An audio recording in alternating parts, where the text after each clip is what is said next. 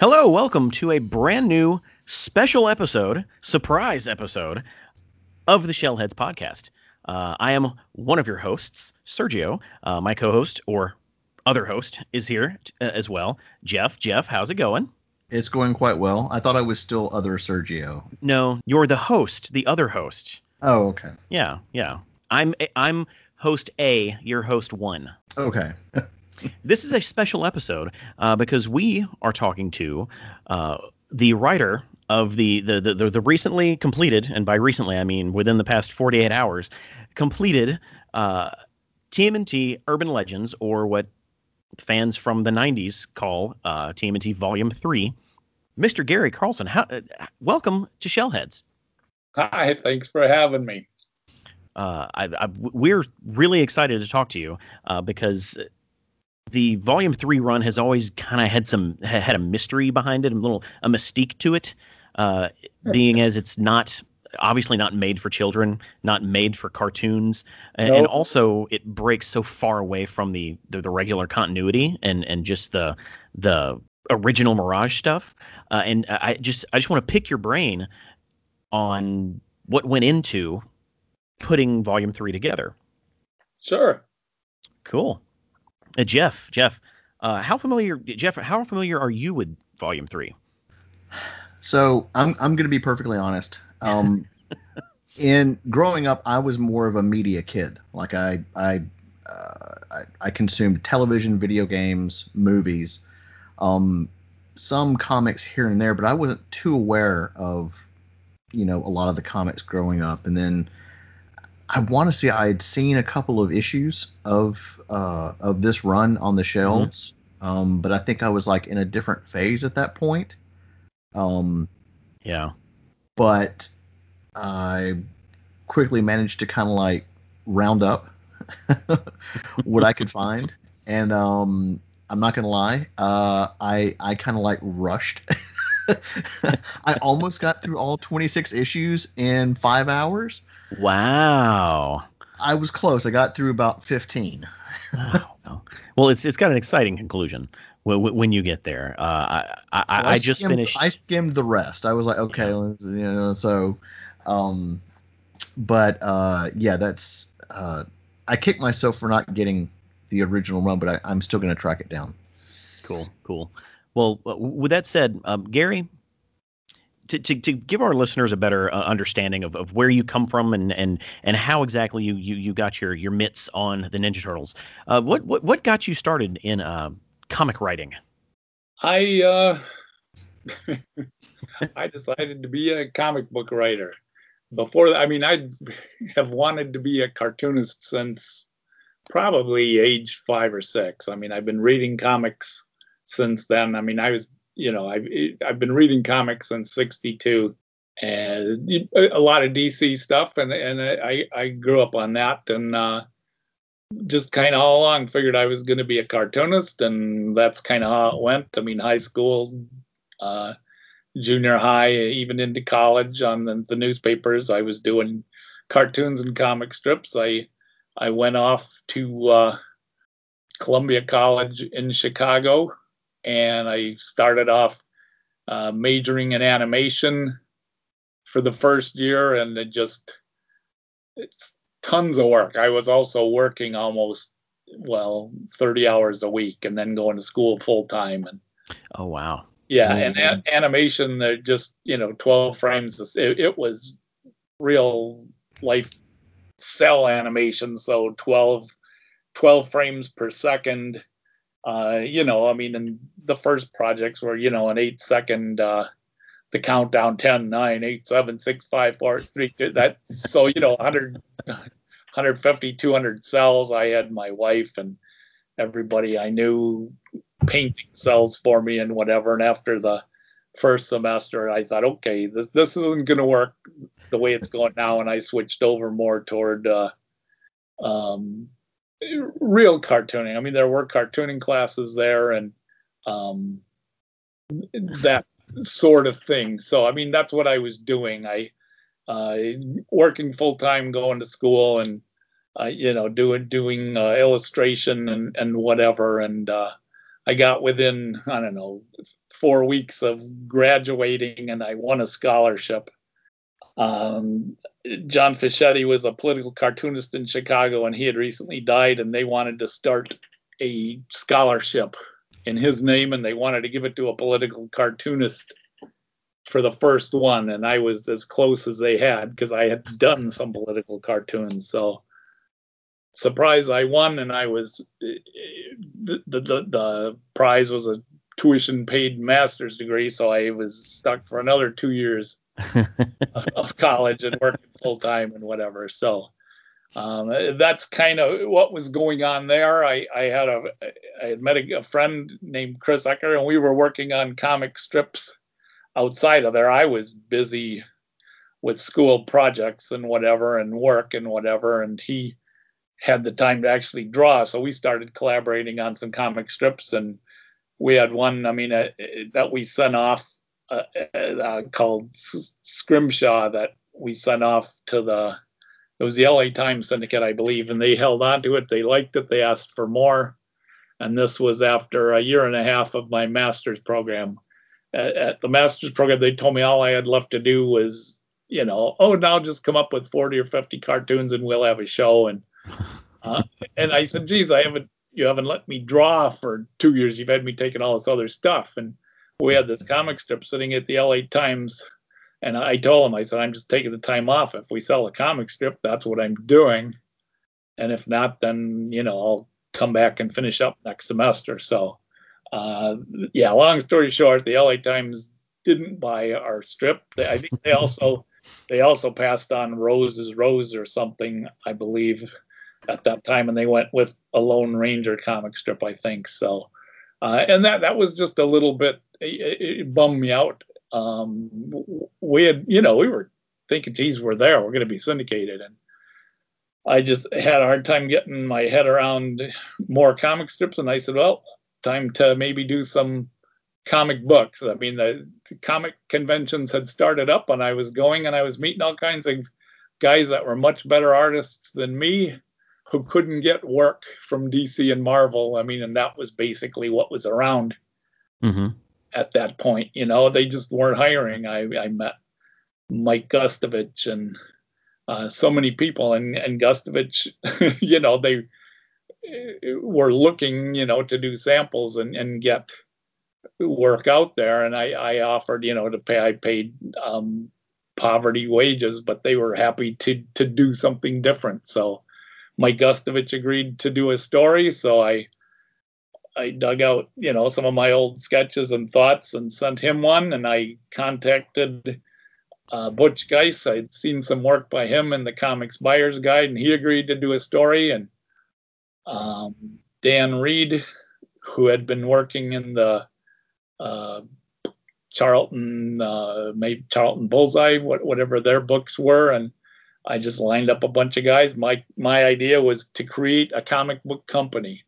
I had about 8 different characters, and I put it out as a book called Megaton, and that was my plan. Like I said, there were about 7 or 8 different characters, and I had hoped at some point, I went with guys. It wasn't a fanzine. People were doing fanzines still then, but I was trying to do professional looking stuff. And so I hired the best guys that I could, that were willing to work, and that's how I got into comics. Mike Gustovich said yes, so I had to come up with a story for him, and then for the other 7 guys in there. And one of them was Eric Larson, who was in the first issue, and but you got Jeff's attention. Yeah. So it took a year to put this first issue together with 8 different guys and people that weren't all varying degrees of professionalism.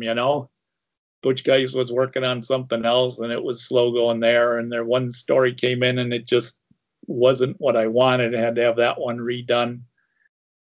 And with that one, I went to Ken Landgraf, who had published at that point, had Land Graphics, and was putting out some magazines of his own. So anyway, that's how I got into comics. I started a book called Megaton that was hopefully the beginning of a comic book company. The plan right off the bat was to spin it off into at least 3 or 4 other books. Characters. I mean, Megaton was the main character. Berserker was the second one. There was a wizard. The actual series was called Wizards of War. Character named Kevin Prentice. That was a bit of a Harry Pottery kind of a thing.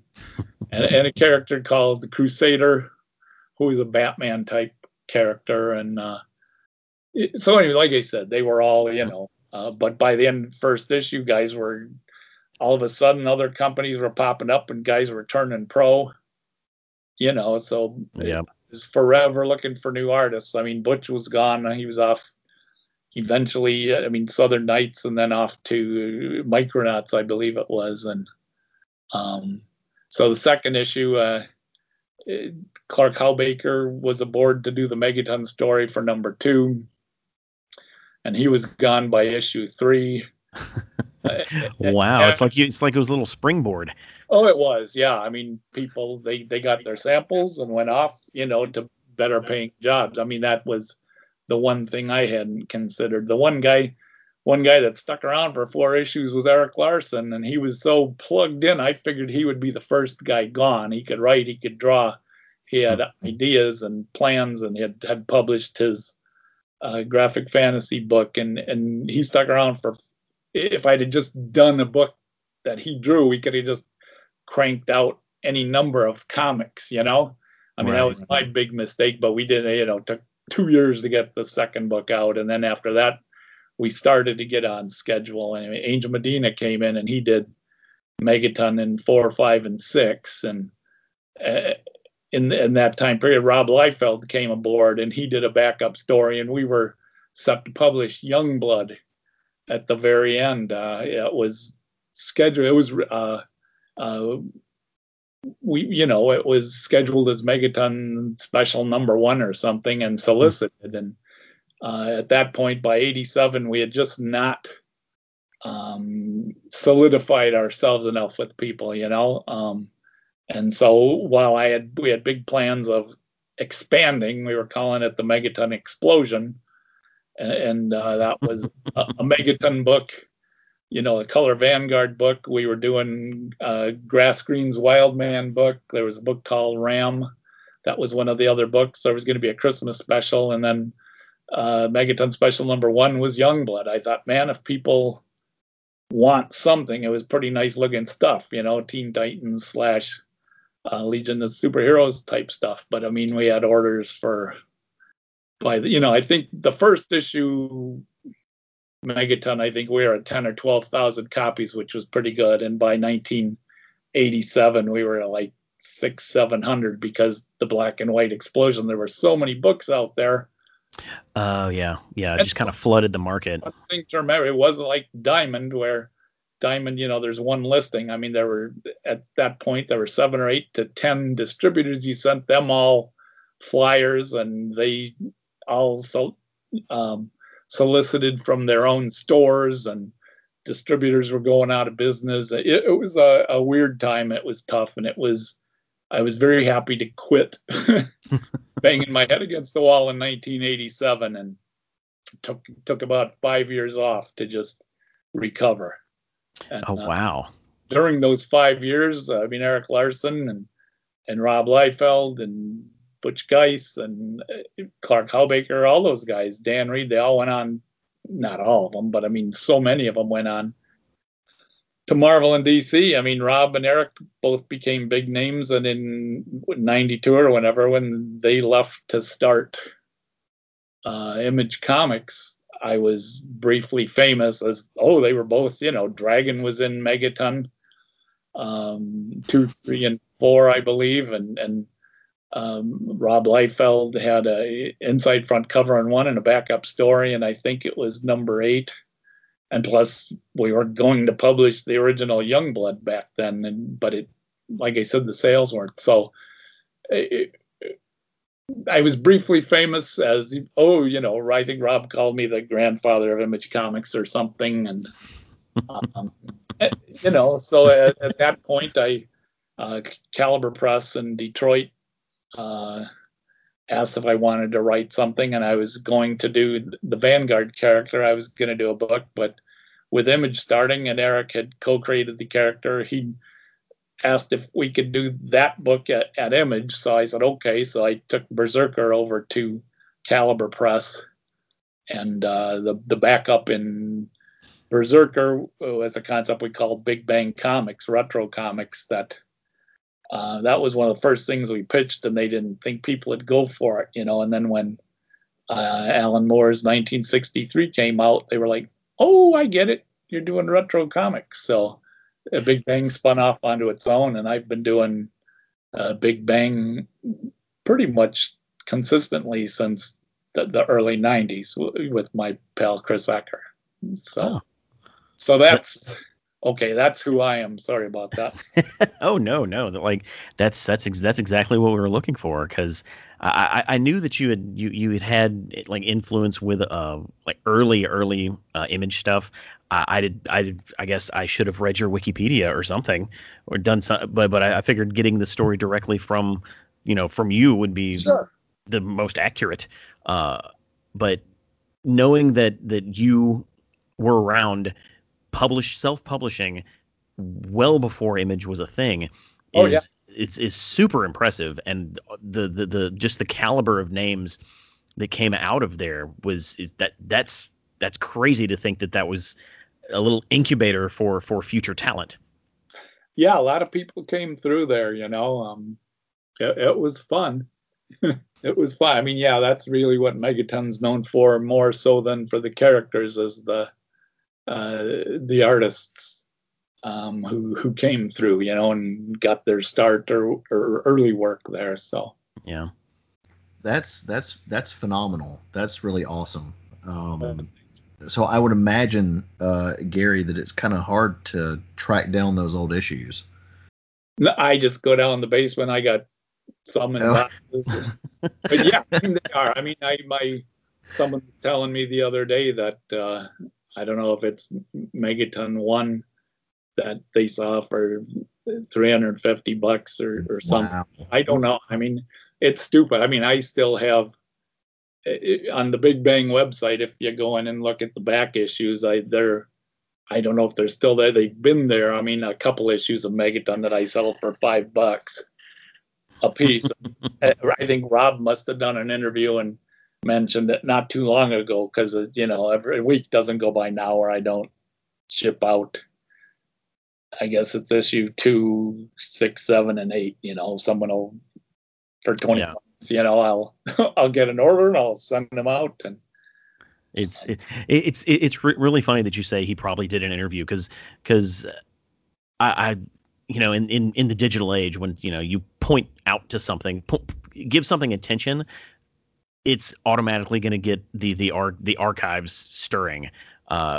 Jeff and I did an episode about a month ago about a short-lived Dreamwave run of Ninja Turtles, and when we recorded the episode, the books were selling for like $7 on Amazon. Yeah. A week later, when we checked, how much was it, Jeff? It was like $300 or 100 and something like that. Yeah. Yeah. I was like, wait, what? I'm not saying I'm not taking credit for that. Well, it didn't hurt, yeah. But it sure didn't hurt, exactly. So I completely understand where you're coming from. Well, that's it. The funny thing, I got an order through the Big Bang website from Rob. He was looking to buy a couple issues of Megaton 8, which he had done the backup story in, and I sent him a note, and I said, hey, I said, number one, anyone that works in the books doesn't have to buy them, and especially if it's a book with your stuff in, you don't have to buy them. I said, let me know how many you need and anything else, and I'll send it along. So we rekindled our relationship a little bit right there. That's really cool. Yeah, nice. Yeah.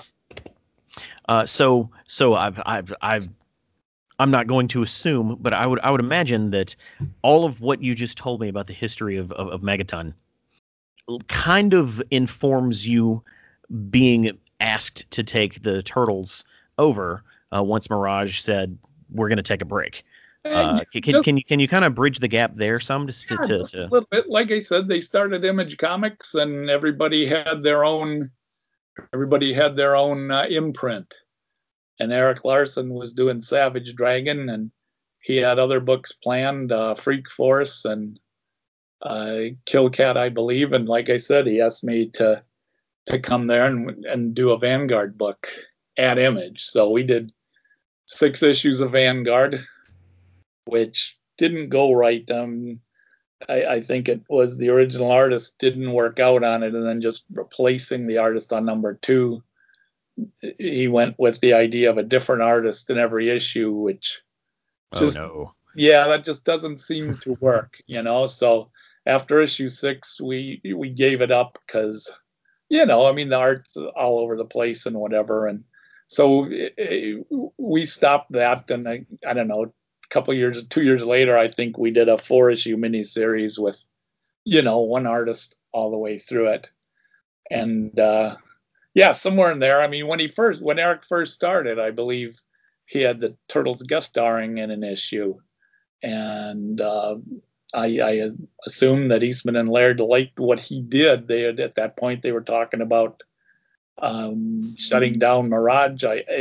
Like I said, this is all hearsay for me, but that's what I thought it was. I mean, at that point, the TV show was going. I imagine the movies were out and stuff, and that's what people expected the Turtles to be.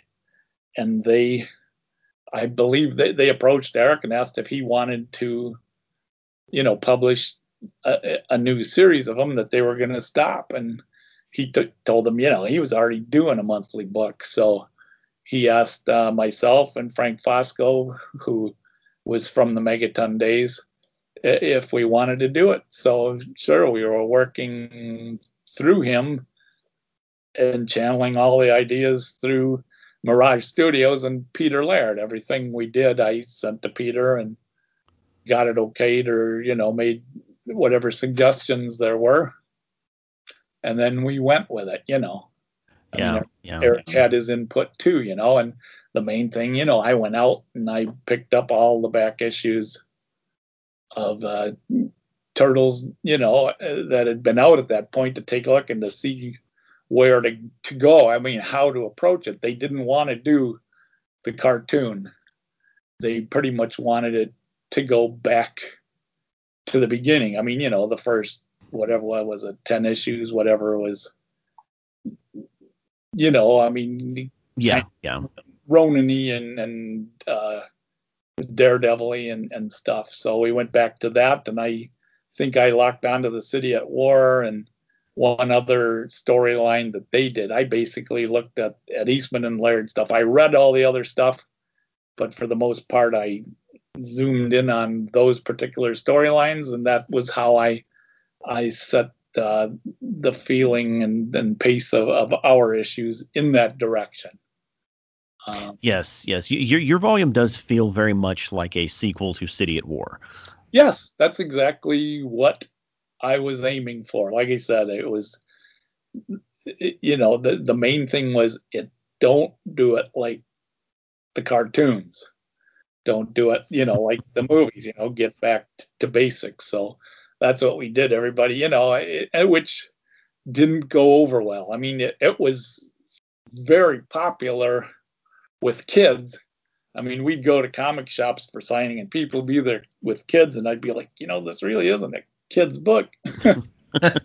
You'd warn people and be like, oh, that's okay. It's like, but yeah, I mean, they'll appreciate it someday. Yeah, I mean, yeah, we were just, the mainstream Turtle readership back then was put off by it because it was so far away from, what was popular in that, and, they just said, oh, it's, Image is doing an Image version of it. And it's like, that really wasn't the case. I mean, it was just, I figured, geez,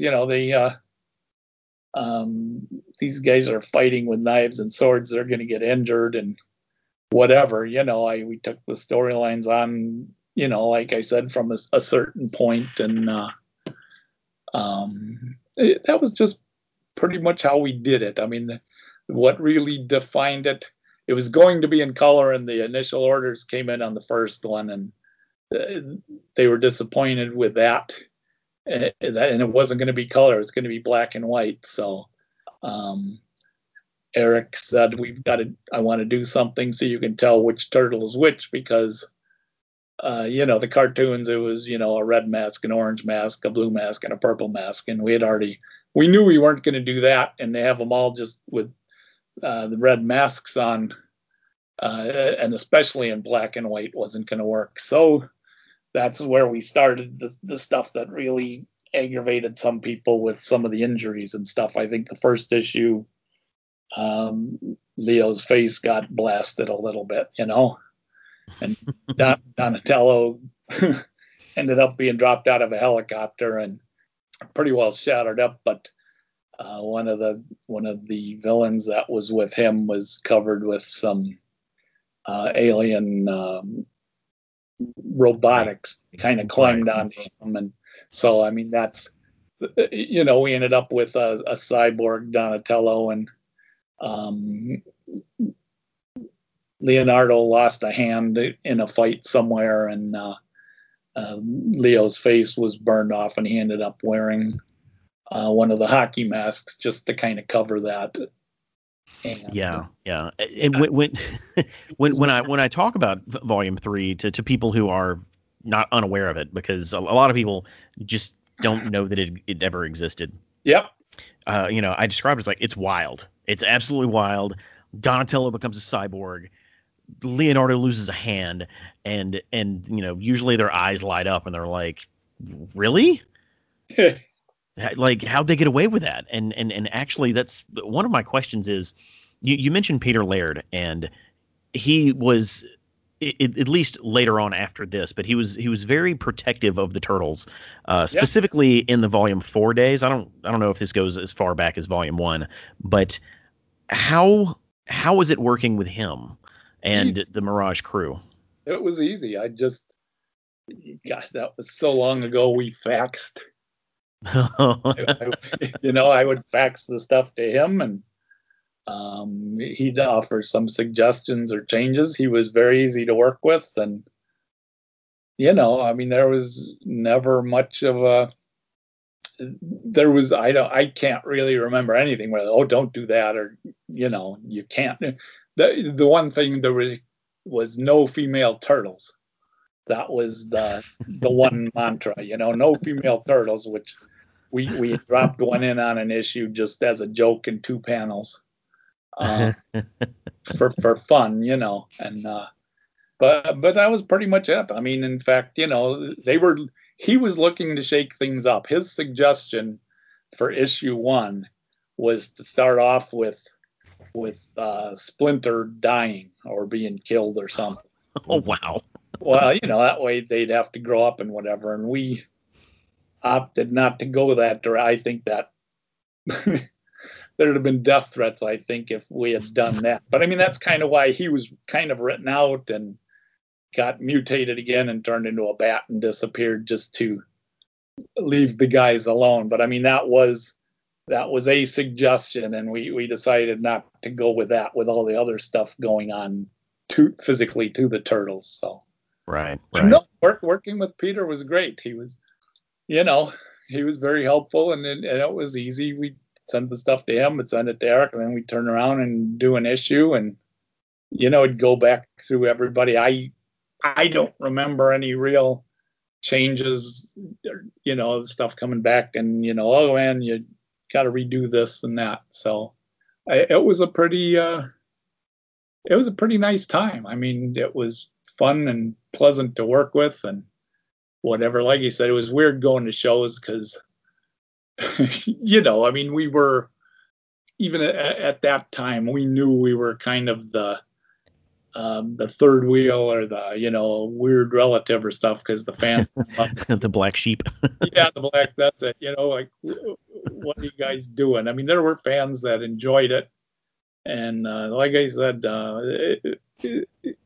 they were just there were so many people into the cartoons, and we were as far away as the cartoons we could get, and that was intentional. The intent was to show people that it wasn't a stupid cartoon, you know. Yeah, yeah. I mean, that was kind of the whole point of coming there to Image to do it and to go in the direction we did. So we did, and yeah, and it was weird because yeah, we all along, I mean, we've always heard how violent and such we were, and it was like, we were just kind of doing the thing, you know. So one thing about that run that really impresses me is it's the first time in pretty much any Turtles anything that we got significant chunks of the story where the Turtles were not operating as a unit. Yeah. The Turtles were some of them. What was it? Chicago that they visited for a while. Yeah. There were other characters brought in from other Image books. Well, that's. I mean, yeah. Was that a conscious thing, or is that just where the story went? Well, you know, like I said, they had liked what Eric had done. The Turtles guest starred in one of the very first Savage Dragon issues, so it just kind of made sense to have something go back where they could meet up again with him. You know what I mean? Mm-hmm. Plus, it was Eric's imprint, you know. So we put, you know, some of his characters in there. We worked my Vanguard storyline in there. At that point, Vanguard had been stopped, but had a villain. What was he? Was that Death Watch? I mean, and then he was part of the storyline there in like 12, 13, and 14, I believe. So because he would have been in a later issue of Vanguard, so we tied it into the storyline there. And I think number 9, we had the Night Watchman from Big Bang Comics was in there. Yeah, it was just yeah, it was pretty much, you know, characters from Eric's imprint. I mean, early on at Image, the idea was that the company was wide open. All the characters were going to guest star in different places, and that they backed off of that fairly quickly, where you couldn't just do it. There had to be permission, and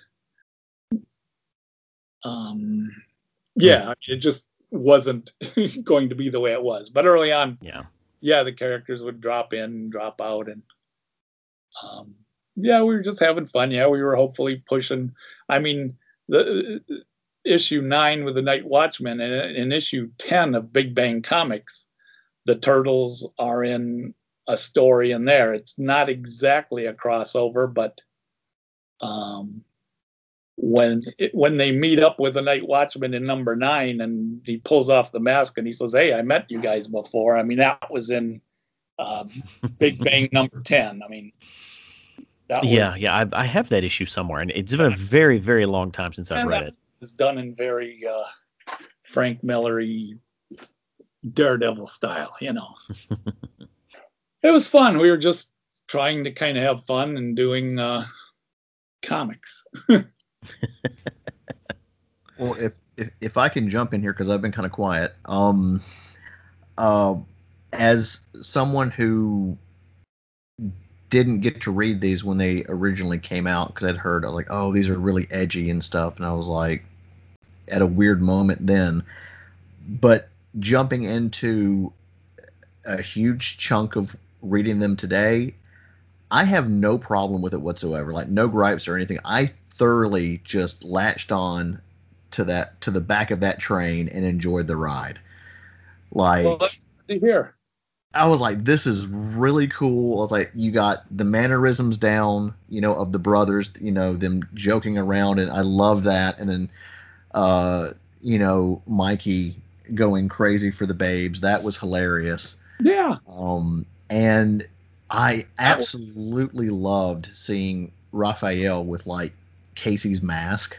Yeah. It was really, really cool. Well, and he's the guy that would have it, right? I mean. Oh yeah. And anytime and Serge, you know, and I have talked about this, and not meaning to go back to the cartoon, but anytime turtles are in disguises, that's always fun. Yeah, that's true. That's it. So yeah, I mean, you know, we were just mostly trying to have fun, you know. So at the closest, you know, as far as the cartoon, I mean, my son was 6, 7, 8 years old then, So I mean, I watched the cartoons with them and the movies and whatever, and it's Leo was the leader and Donatello does machines and Mike was the party animal Yeah. and that's, I mean, very vaguely. I mean, I stayed with that stuff in there. I mean, I always seem to have Leo and Raphael bumping heads as far as who is the leader and who is right, So, Yeah.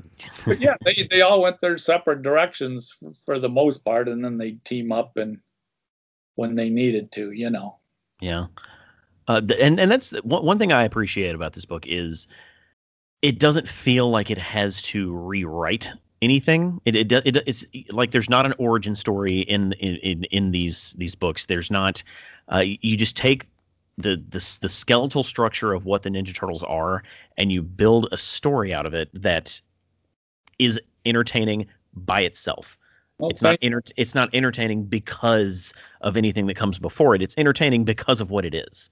Well, thanks. And that's kind of what we were aiming at. So, and yeah, I mean, when I was doing it, I mean, I don't mean to knock anything, but I mean, when we were first approached to do it, I mean, I was like, okay, I had read the first couple issues of Turtles, and like you said, was familiar with it from watching stuff with my son, but hadn't been a regular reader of any of the books, Yeah. So let's do this. The book ends at issue what, 23? 23. Yes. And that was in around 1999. The Turtles were at an all-time low, I guess would be the worst way to put it. So we, from like issue 15 or 16 on, we knew sales were dropping, and I think we were kind of expecting every issue could have been the last, Oh, wow. And it was messing with Frank. I mean, he was taking longer to get them done because we knew the end was near, and it just kept sort of dragging out. So we just kept doing them, and then, yeah, all of a sudden that was the last one. And it was kind of enough of a stopping point, so. Right. So it was done, and that was it, so. What's funny is you say it was a stopping point, but a character is introduced very late in the run that it's not revealed during that run who it is, and that's Lady Shredder. Right. And for 20 years, because the book ended in 1999, 20 years, fans have had the opportunity to just kind of argue, who is it? Is it Karai? Is it Tang Shen? Is it this person? Is it that person? And finally, the IDW announces at this point it's about 2.5 years ago. Hey, we're reprinting Volume 3, and guess what? We're gonna finish it. We've got the original creative team back, and they're gonna finish out the story with 3 final issues, and that's, I guess, where you come back in. Pretty much, actually. I think it starts earlier than that. It starts with those 2 the fan books issues, 25 and 26, that are 24 and 25, that Andrew Modine put out. He a lot of the credit goes to him. He said it should have had an ending, and if they weren't going to do it, he was. And he contacted me, and I said, well, we were going to try to tie up this and this and this and this. And he went and worked up an issue and, had it drawn, and Frank did covers or whatever. And he put it out, and it was like, oh, that was cool. It was fun, wasn't necessarily what we would have done, but it was fun. It was fun to know there were some fans out there that didn't hate our run, because a lot of what we heard was like, ugh. So it was fun. Oh, I know what I was going to say before was that, yeah, I mean, even when I found out I was going to be doing it, I'd tell people, oh, I'm going to be writing the Teenage Mutant Ninja Turtles, and people I knew in the industry would be like, oh, I'm sorry.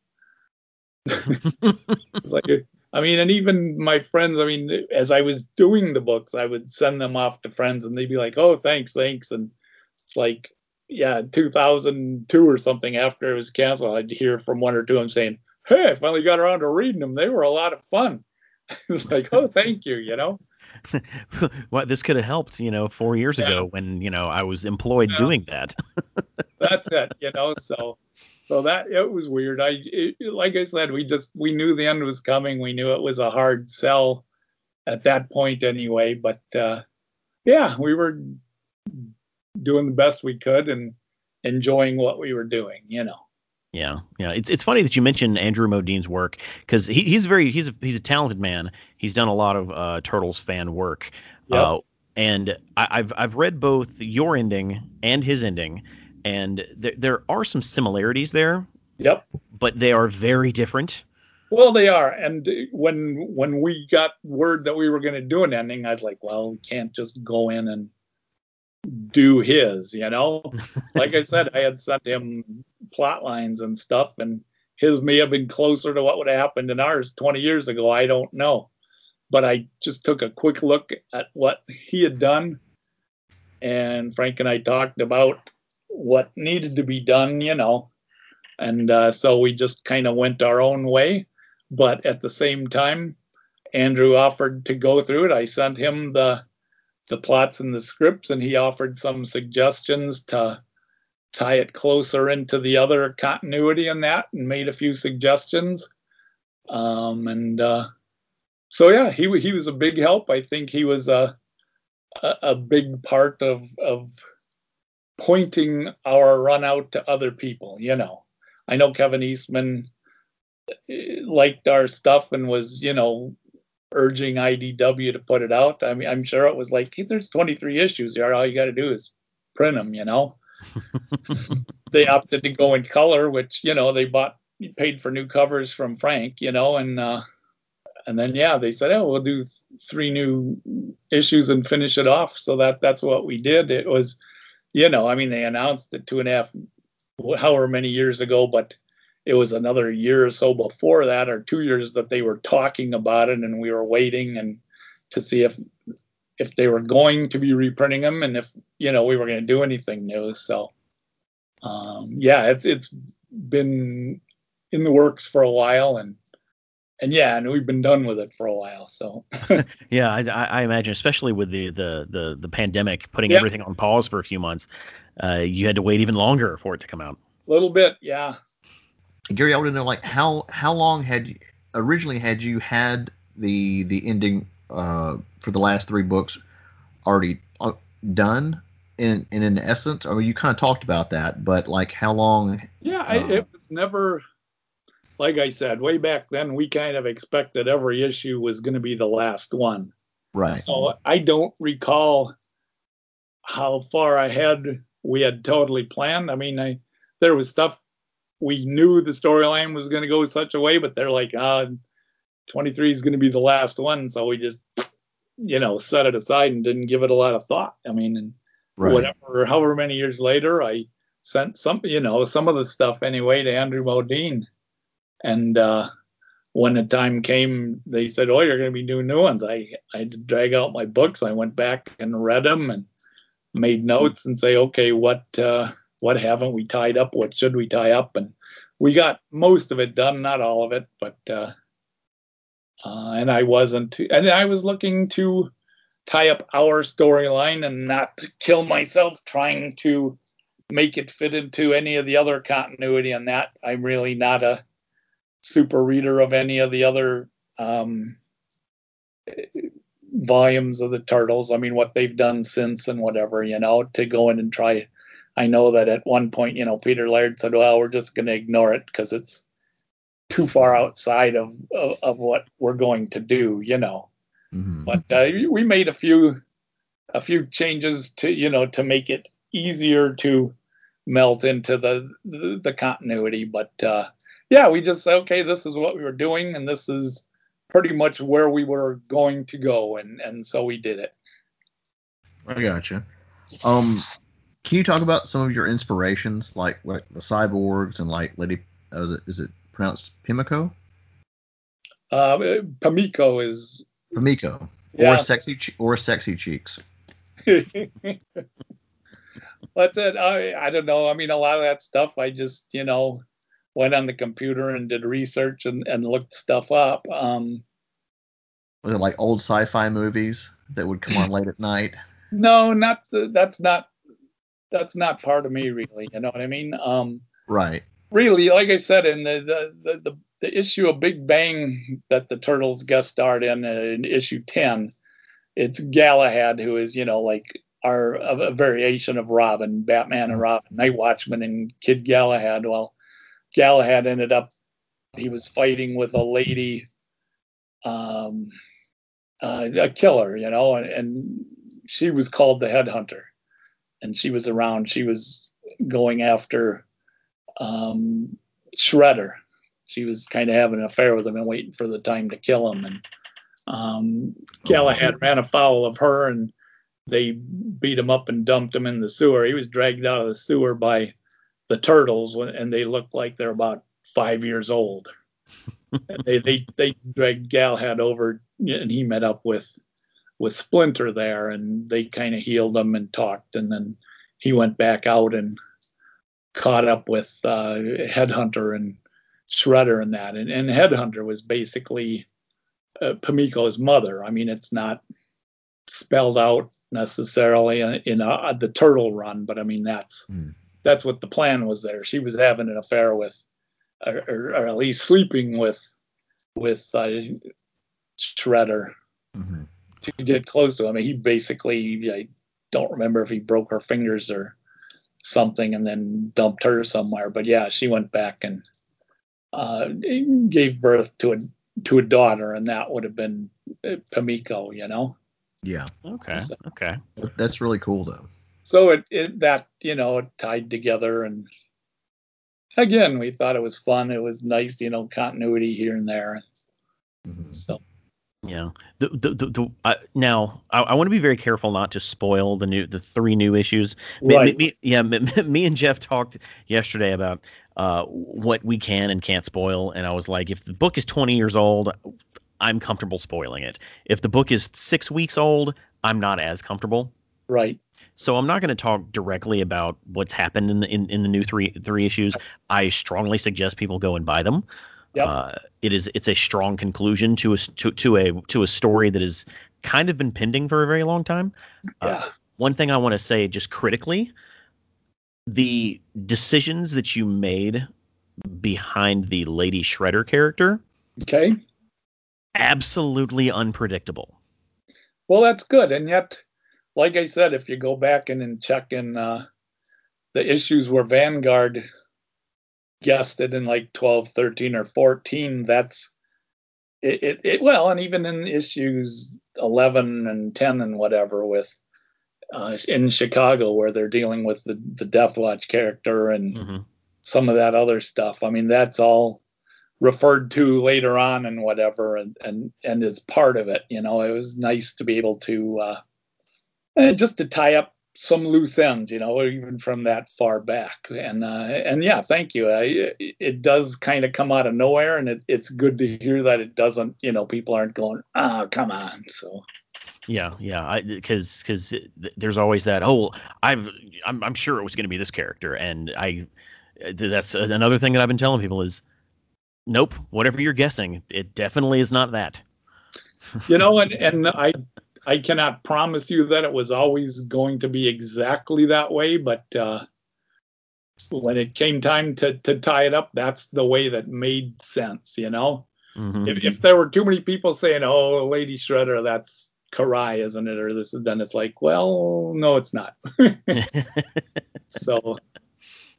Yeah, 20 years to think of the way to subvert that plot. So congratulations. Well, I didn't spend 20 years thinking about it. I got to say that. I mean, when they said they were going to do the new ones, we took 2 months or something and reread it and talked about it, and that was how we decided to go. So. Yeah, I kind of skimmed, those 3 new issues. I was like, okay, well, it was like, oh wow. Like it got me too. I was just like this. It was really nice.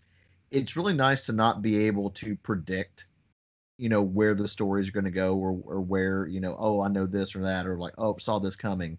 So it's extremely refreshing, especially in, like it's not the Scooby-Doo villain of the week. Oh, we know who that guy is. He was in the first, the beginning of the episode.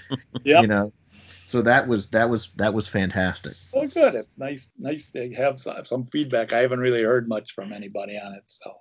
Yeah, yeah, and I'm just kind of gonna echo what I said earlier, and kind of add these three issues into that. And I can completely understand someone reading this entire 26 issue run and say, I didn't like that. Just because Sure. it's different. It's tonally different from a lot of Turtle stuff. If you're expecting something for children, you're not going to get that. A lot of it does feel like an action book from the mid 90s, which is that's a fantastic era of comic books. So I don't think you can read this 26 issue like arc and not respect it. Like, Yeah. I understand not liking it, but there's a lot of very bold creative decisions Yeah. that you kind of have to respect. Just the art of having the gumption to be like, we're going to put this on paper, and if you like it, you like it. If you don't, you don't. We don't care. Yeah, that was pretty much it, Yeah. So I absolutely respect the Volume 3 run, without a Well, doubt. thank you. Yeah, we enjoyed it. I enjoyed it, and going back and reading through all of it, to finish it up, I was like, when we were doing it, I liked it, but going through it again, I thought, dang, I liked reading it. I thought we had a lot of stuff going for it. So I'm going to echo that sentiment. thanks. Well, like I said, mostly over the years we've heard negative stuff. I mean, and mostly what you hear, it was an image book. I mean, blah blah blah. It's like, yeah, it wasn't all guns and this and that. I mean, we were like I said, I was basically aiming it at the Eastman and Laird issues and not ones that were done by anybody else at Mirage. So yeah, and I definitely think you achieved that goal. And as a person who didn't read the original run and just read it over the course of a couple of days, I have very minimal complaints, if any. Like I thoroughly enjoyed it, and I think people should give it more credit and more love that it definitely deserves.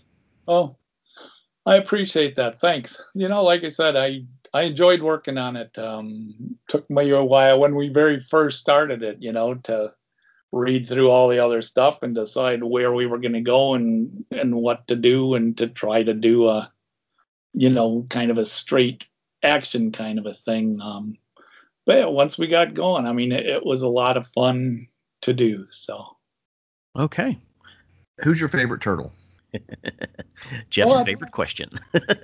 Yeah, and I don't know. I mean, I kind of enjoyed. I mean, I'd probably have to say Michelangelo. I mean, he became a writer. He was making out with Horridus. Yeah. But I mean, I enjoyed what we did with all. I mean, it was fun to write them to where I enjoyed what we did with Donatello, and I enjoyed what we did with Leo. If I had to say, I'd say Michelangelo, but it's tough. It's like saying who's your favorite kid. So. Oh yeah, definitely. Oh, I completely understand that. Having kids, I can completely understand that. Oh, yeah. You might have a favorite, but you're stupid if you're going to tell. So. Oh yeah. He or she will never know. There you go. Well, Gary, we again thank you for joining us today on Shellheads. This has been a informative conversation. I learned some stuff today. How about you, Jeff? I learned so much. Well, thank you very much for having me.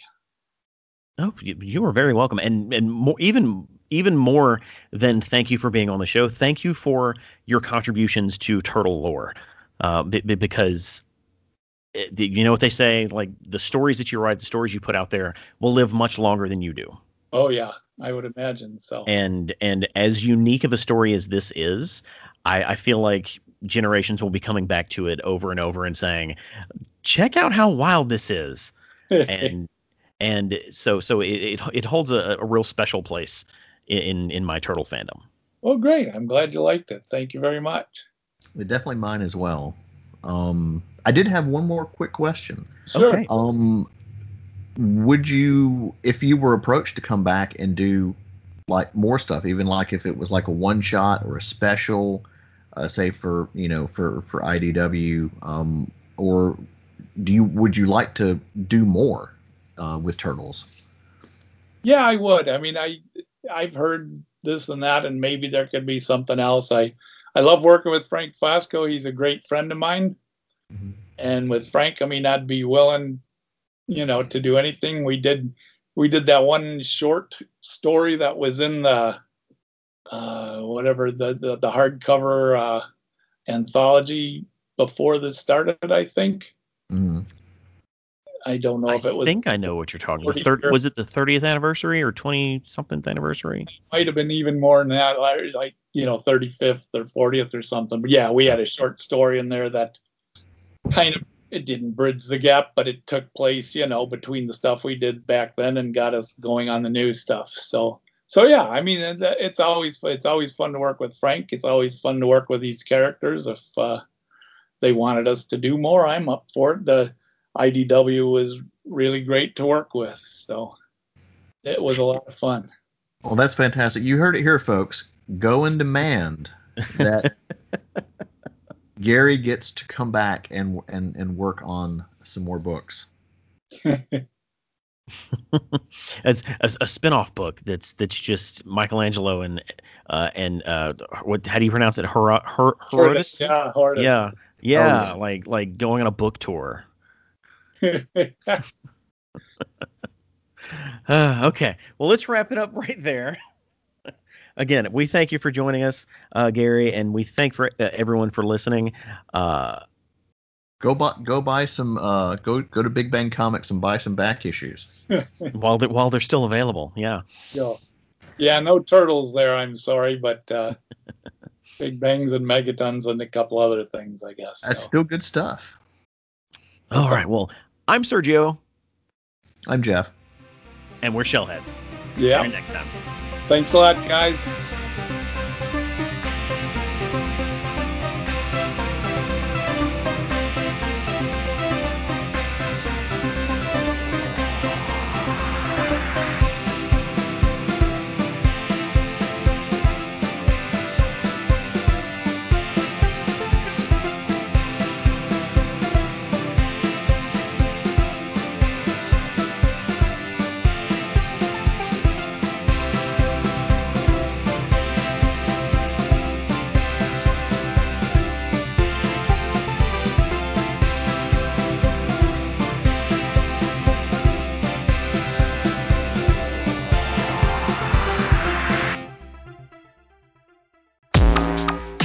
Don't miss an episode of the Shellheads Podcast. Visit realitybreach.com or subscribe on Apple Podcasts, Stitcher, or anywhere you get your podcasts.